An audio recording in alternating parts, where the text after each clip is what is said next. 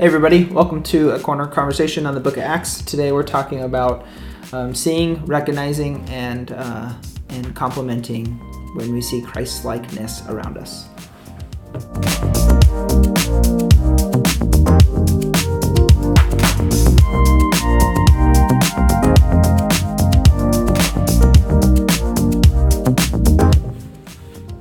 Good morning again. Good morning. We are. It's morning.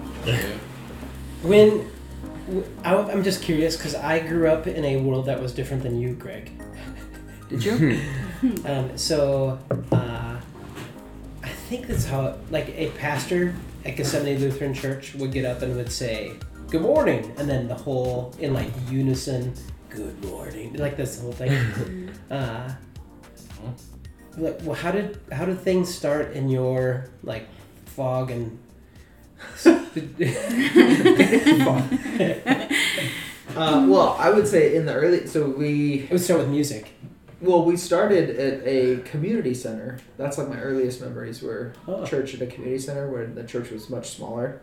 And that was definitely like the good morning. Yeah. Say hi to your neighbor. Those types of things. But I feel like it grew out of that pretty quick and it became countdown really quickly. Countdown Video countdown. And then as the countdown was done, it was either straight into a loud song or a like announcement video type thing. Yeah. The worship leader rose up on a platform on the stage into the smoke. Yeah. Carmen's the champion. As he was on rose, the his hair entered minutes before he arrived. Yes. Praise Jesus. I like that. There are some things that happen in greater church culture that probably don't happen very many places. One would be like turn and greet one another is kind of a weird thing. Like if you I would love that tonight. Abria and Amber are going to the Harry Potter and the orchestra. Is that at downtown? Yeah. Oh, I didn't. Harry Potter and the Orchestra of Minneapolis. Harry Potter and the Chamber Orchestra. Things that anyway, but at a concert. So if those concerts that Zach you've gone to at the Armory. Like if somebody said at the beginning, "Hey, before we get started this evening, if you could turn to your neighbor." Yeah. That'd be fun. If you could mosh your neighbor, that'd be great. Oh, God. Did you see that the people that own the Armory are buying the Uptown Theater? Oh, that's fun. It's going to be a 2,000-foot venue. Wow. 2,000 seat venue. I don't know why I said that. 2,000-foot venue, a.k.a. my house. Your house is 2,000 feet? Well, including the unfinished basement. Maybe we're There's getting multiple close. Maybe. theaters in there. They're making Probably it all mine into is. one big space in there. That's fantastic. But I don't know what other things that are unusual in the church world. Even singing together is one thing that I've heard as a comment from neighbors over the years. Is that like one neighbor I remember very specifically who I know and I love it. But we sang 2 songs at a church service that he came to just check it out, and I asked him, "So tell me, give me your honest feedback. I asked you to come here as a neighbor to give honest feedback," and he goes, "Man, you guys sing a lot." Yeah, I know I think it's easier to look outside of like my own current experience with what church is or Sunday mornings are and stuff, but like when I go to church and they play like it feels like 20 songs in a row. Yeah. My feet hurt. I'm no longer concentrating by the 20th song. Or so. the one time I went to a Catholic mass and they were doing communion and I tried to take communion and then I got scolded by the priest because I wasn't Catholic and I wasn't allowed to participate. That's fun. Like I think when you're in it, it's easy to see, but if you've had experience with like just In nomine Patri Filius just things that are slightly sing in outside. response. Like Yeah. In the Orthodox Like, it would church, be too. such a great. I grew up with a liturgy where the pastor would sing something, and then there would be like if you turn to page 77 in the Green Hymnal, you can see your singing response. Oh, it was singing response? So the best Can thing. you do an example of it for us? I will not. Kathy Tripoli. I don't know what you're talking about then. Oh, but it's like basically it's like it's a like a saying a verse or a thought or an idea, and then the congregation, the organ would, and then the congregation would sing back a response. Mm-hmm. So it's reading in response, but it's singing. Mm-hmm. And I think that outside of the religious world is probably passed away. Yeah. At work. I would really like that though. In the morning with your boss. The further south you go, the more likely are to experience a pastor who yells. Mm-hmm. That's like a weird one for me. But I have heard even just recently that there are workplaces that there's quite a bit of yelling from leaders. Yeah. But not singing. Not singing. Do any of you in here feel an urge to respond with anything when you hear "This is the word of the Lord"? I typically feel there's a response, so say we all. But I completely different. I've been present where it's the praise be to God. Well, it's like this is the word of the Lord. I think so. Say we all might be Mandalorian if I'm. I've had people visit Uptown. What is so say we all? And say like amen after I said something, and that I completely lose my space. You're like, where am I? What am I? It's like it's jarring to me. And then I go to other church, and pastors like expect it. My most recent last time to ever speak at North Central University. So say we all. So say we all. So say we all. Sorry, I never. North Central. Oh dear. Well, anyway, I brought somebody said amen at a weird time. I think I said something a little self-deprecating to myself as like I make a point, and I heard somebody goes amen. Amen. And then I just said something about thank you for. I just stopped in that. And so the thing is that there are a lot of things that in lots of environments that are just guttural responses, not thought out at all, and definitely that's something that's found in the church world, which is again it's a beautiful segue as Paul in Acts 17 is going to a bunch of different cultures, and it's jarring. And just like an area that is so small, it'd be like it's more than just going around the Twin Cities, but it would be around a small portion of Minnesota, and having these jarring experiences from city to city here. He's far from home. I love that perspective. To drive from Jerusalem to Athens is 30 hours in a car today. Oh, man. And so him to get there on his second missionary journey, it's like this is. In the reading, this is day number 2.5 of the second missionary journey, but it's really not. 30 shipwrecks. Yeah. Jeepers. Which is why he gets angrier and angrier at Silas and Timothy. And he's all the idols. He's like, I've been traveling so long, I'm tired.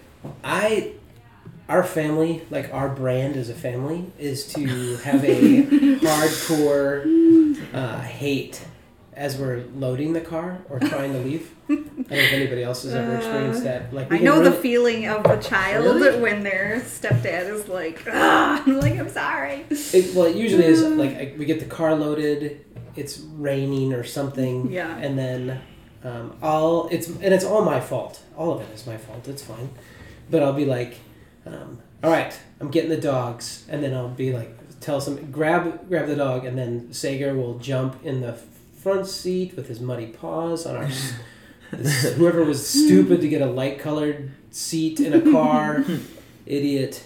And then amen. Exactly. And it was that exact thing. And so in that moment I'm upset at the dog, which means upset at everybody, and I can't wait to go on vacation because we hate everybody. At least I do. But so I would imagine that there was some, we got to stop to get gas. I'm hungry. When are we going to stop, Dad? But so they go Thessalonica, Berea, and to Athens. They're any thoughts on? I'm done. I just think 30 hours in the car, you encounter people who are different from you in our country. Can you drive 30? If you drove straight through, wouldn't you get into the ocean on the Pacific Coast? San Diego it's the same as us driving to San Diego. Yeah, I just think we can. I mean, you guys are from more up north Minnesota, or spent a lot of time there. We can drive an hour and a half and encounter a bunch of people who are really, really drastically different. Yeah. If I drive 30 hours, I'm going to be complete different culture. I just know the times I've been to New Orleans. Or you get to the place where everybody has transplanted from your Yeah. other places. Yeah. It's the same again. Yeah. New Orleans, South Carolina, Virginia. I've spent like trips or life in those states, and definite culture shock to an extent. Like, these people are completely different from me.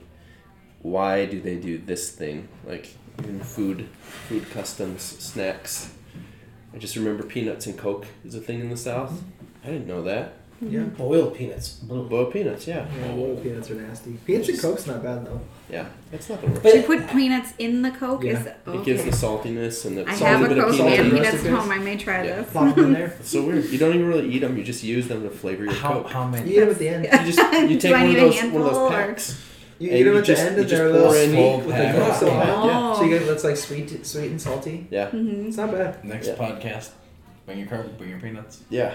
The thing that, about all these cultural things, though, and that's what Paul was encountering, and this is the challenge that's got to be for us. Are we going to go to, I think it's just a powerful thought, am I going to go to these places, and when I get to these places, should I do these things like Paul did? Well, the places have changed, and I'm probably not going to go to them, but the principle is that culture shock, while living out the Great Commission, has to be acknowledged. Yeah. And, Greg, you worded it well, and we're going to ask that question, is that where's this line between wanting the best for people and just wanting everybody to be like you? And Yeah. and so you can say that, like, go to an extreme culture. So you go to wherever's farthest from here, pick a country, pick a culture. I think, a lot of, Eastern mindset versus Western mindset. Asia, there's language, but there's also just, again, a worldview radically different. And so Western American whatever can arrive and go, no. You got to see the world as I do and think as I do, because I believe in Jesus. And not only should you believe in Jesus, but you should become like me. And that's You've that seen extreme it. is one thing, but what if you go to your neighbor and you go, you're doing it wrong? Yeah.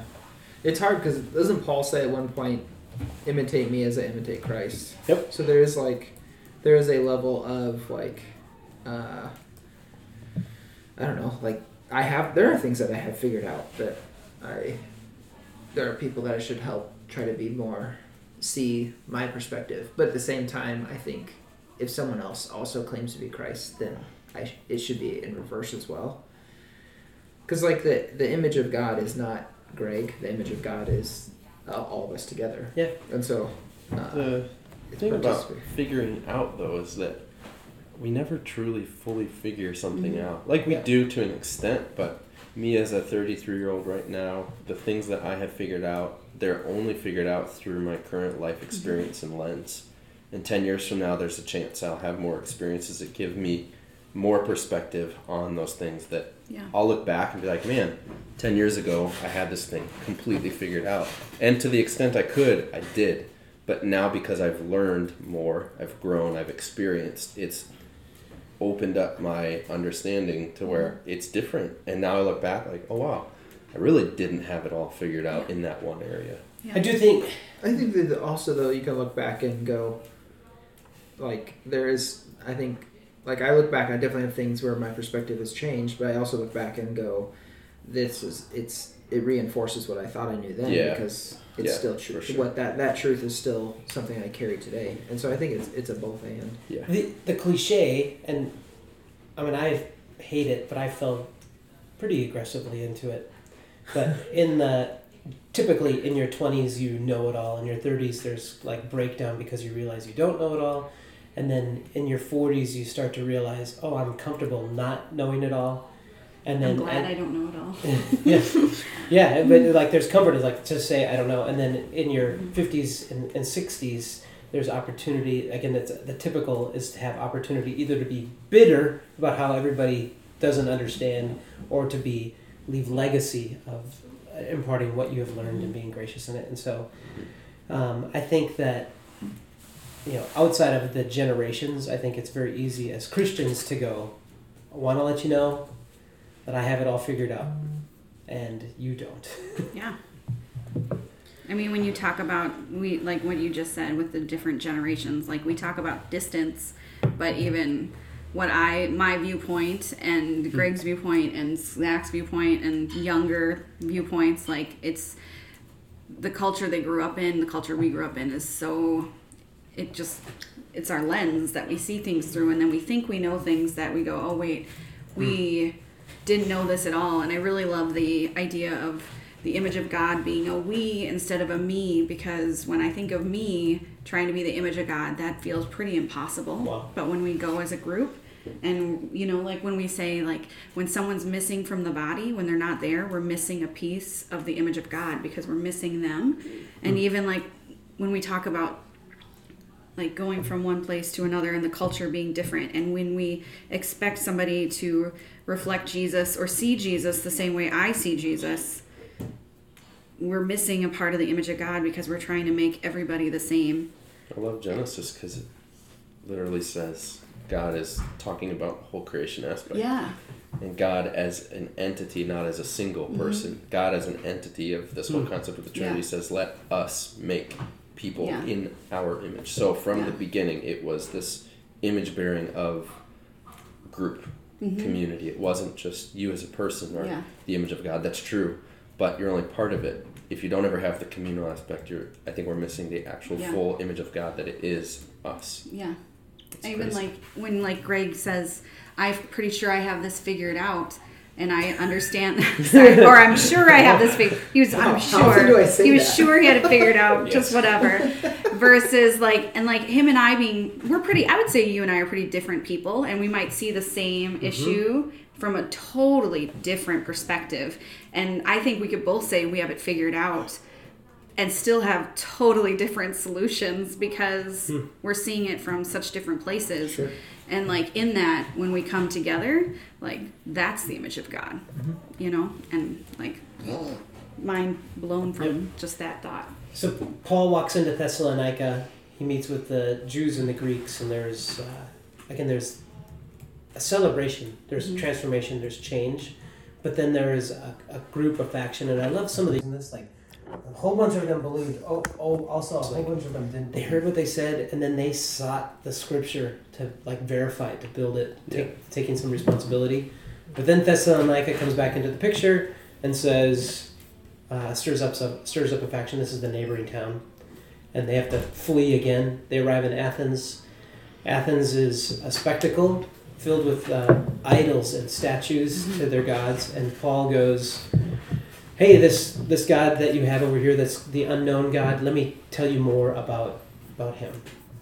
Yeah. And these are all radically different cultures. And again, you can, in this moment of building theology, is this a moment to go, we got to recreate what Paul did, but also that doesn't work. But the thing that is important is to realize how different the cultures we're going to be encountering as we live out the Great Commission.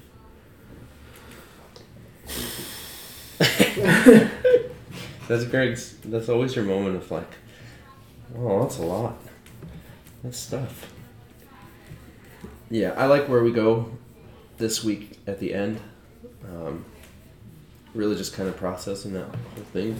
All of the differences we'll encounter. Roping in the whole concept of recognizing that we don't hold the corner on everything in terms of truth. And there are things we have figured out. But as we are walking with people, just recognizing from our own experiences that we've talked about, where have we seen poor examples of Jesus? Where have I seen, even in myself, poor examples of Jesus lived out to others? Making sure I'm evaluating that well as I'm going to other people groups, working through all of the things that I may or may not feel in terms of bias, in terms of being obstinate, in terms of like, those people are just dumb. I'm not even going to think about them. That we see like, yeah, that's kind of the point of Acts and the Gospels, is Jesus being the person to go to all of the groups, to not be obstinate, to be an example of literally God in the flesh. His invitation to us, that we see Paul kind of walk it out through all of Acts, and just being a part of redefining and inviting people to see God through different lenses, I think is really important. Realizing that through that we don't have it all right. Like, we're going to do what we can. or the simple of just, well, Jesus is constant and stable and is the message. How it is, where people are grabbing, or taking the message or hearing what we bring as the commission is so radically different. And when we presume that how people will respond or what there is even to respond to, that can be pretty offensive. Yeah. And I'm not saying, I think that what we see in Acts is that Paul didn't necessarily have this all figured out, but he walked in that complexity. And so we should feel, just as we should feel comforted that Acts is not a story of everybody being perfect. Well, that's good, because we're not perfect either. The complexities of living out the commission and how people respond should also be embraced as encouraging, because it's we can't put people in a box and think why I don't understand why you don't fit, and be frustrated with that. Yeah. I don't know. For me, it's really that empowering moment of Paul when he says, "You guys are really religious." Like I love that moment. It's encouraging to me that I think I grew up thinking that I had God and the world was separate from God, but then you see these moments where God is ahead of people and working even in ways people don't understand, and I just think it's a much, coming at it from that perspective is so much more empowering and helpful to people to be able to say, "Oh no, God's at work in you, even though you may not believe in Him. I believe He's working in you." It may be weird, but it's better than you're fallen, evil, hopeless, and without what I have. Yeah, because it just feels really even weird. People who don't follow Jesus is or is not the image of God imprinted on them inherently. Because that's what I see is, regardless of whether or not I am following Jesus, I'm aware of Jesus, I'm into faith, what is my root value? What am I created in? Is it created in this image of broken and you're terrible and evil? Or is your literal value tied all the way back to made in the image? Yeah. Well, I think image of God, like Rachel was saying, is communal. And when the opposite of communal is separation. So if you don't believe in God and you're not walking in communal, then that's by definition that's what sin is. Sin is what leads to that separation. And that's why you can't have sin and be righteous or be in relationship, or God's presence is probably a better way to think about it. And so that's why communally we walk together so that we can represent the image of God to the best of our ability, helping each other in our own blind spots, building empathy from each other's perspectives. We're going to end with a couple of conversations that I hope, looking at the text and our conversations that lead to this point, help us to talk more in depth through these. Because if I would just be asked, what Christlikeness, Mary Chrysler. What Christlikeness do you see around you, and how can you complement it? I think that without an introduction to that, I think it's very easy to answer that question by looking for the Christians that surround you. And which is great. We should see Christ-likeness in followers of Christ around us. I hope so. Yeah. But also, what Christ-likeness do we see in our neighbors, in our coworkers, in people that are far from Christ, people that are close to Christ, and how can we complement it? Yeah. Is beautiful. That is living out the commission. And then there's a lot of distance between these two questions, but it's intentional. But what poor examples of Christ do you see around you or in yourself?